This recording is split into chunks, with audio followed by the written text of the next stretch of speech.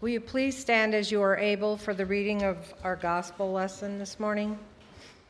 Our scripture is taken from Matthew chapter 5, verses 13 through 16.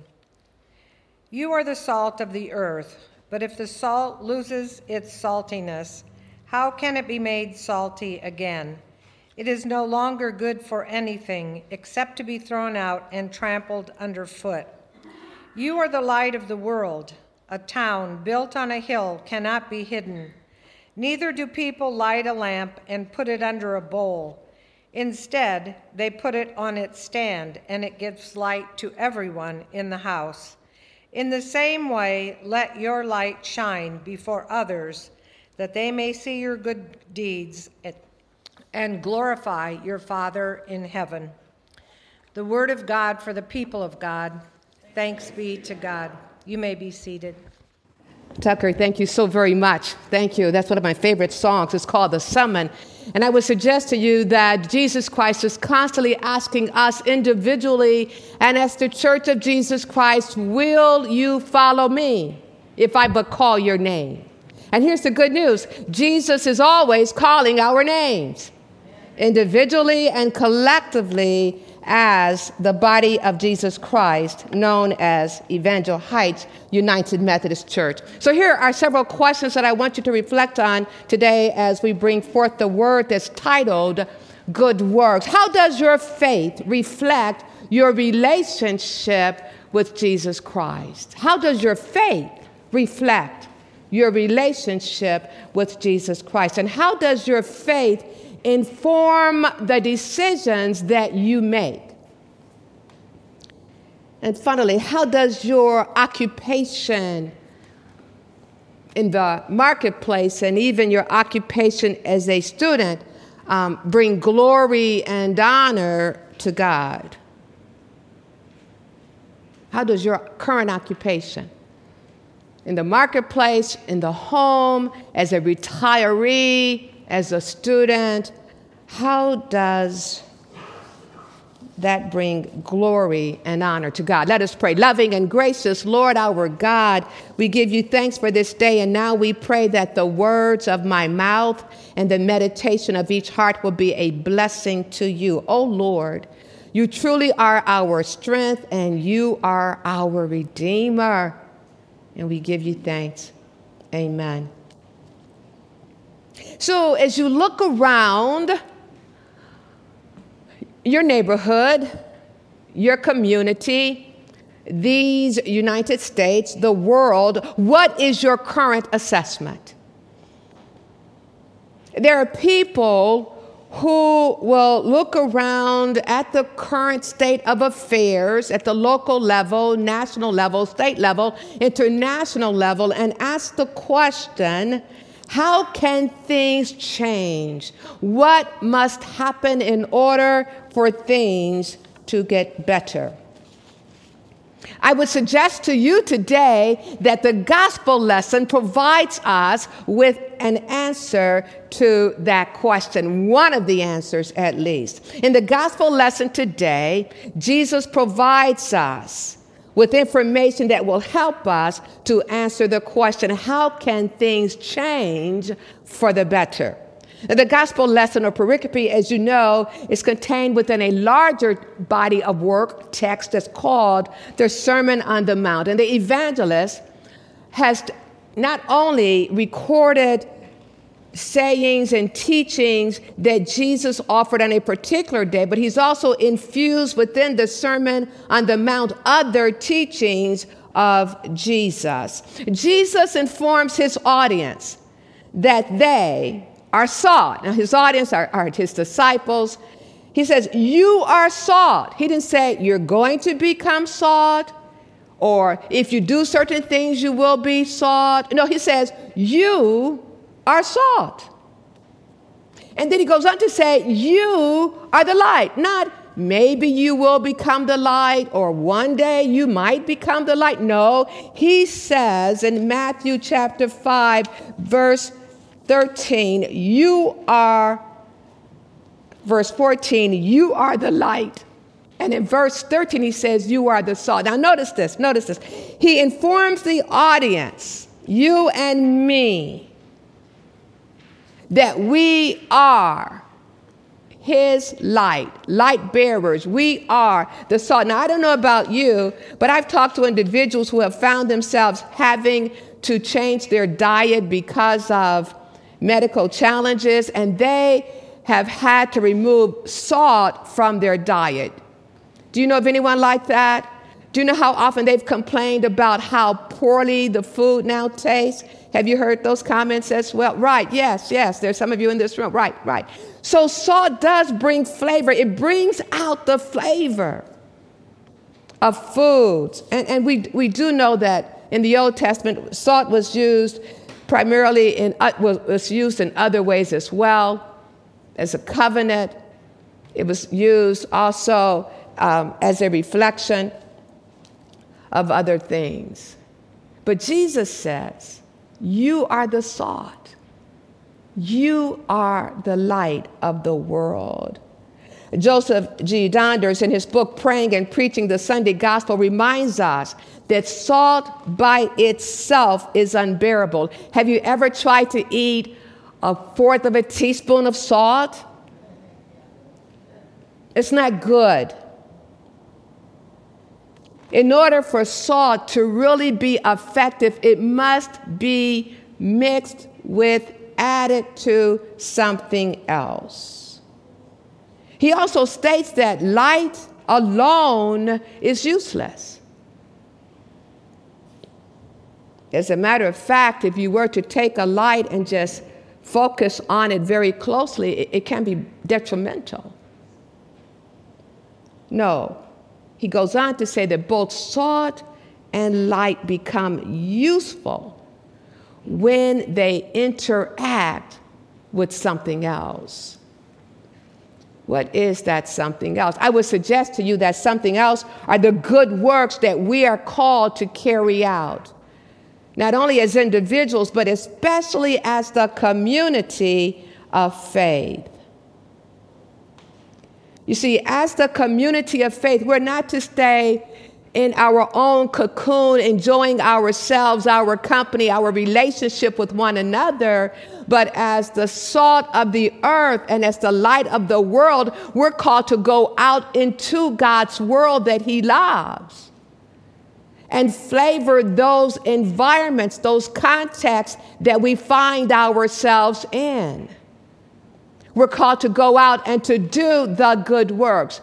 Don't misunderstand me. It is great to contribute dollars to certain missions and ministries beyond the four walls of this congregation. That's great.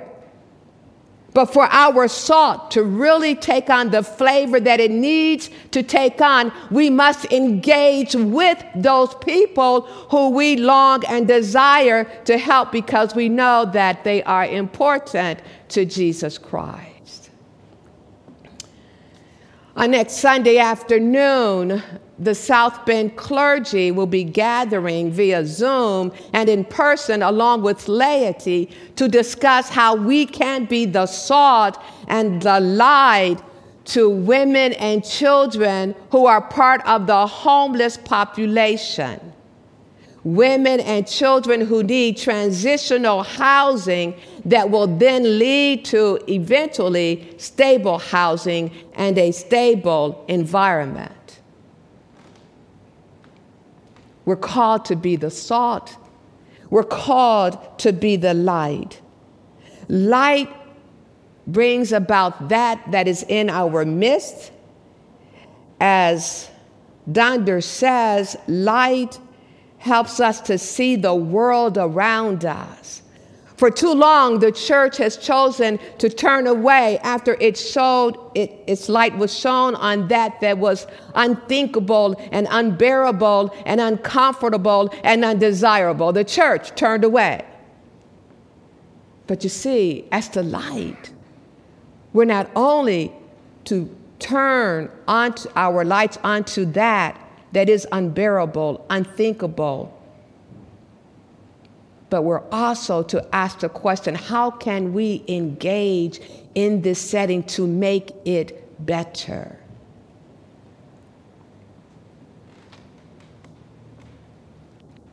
in the gospel lesson today, the evangelist reminds us that we are the light and we are the salt.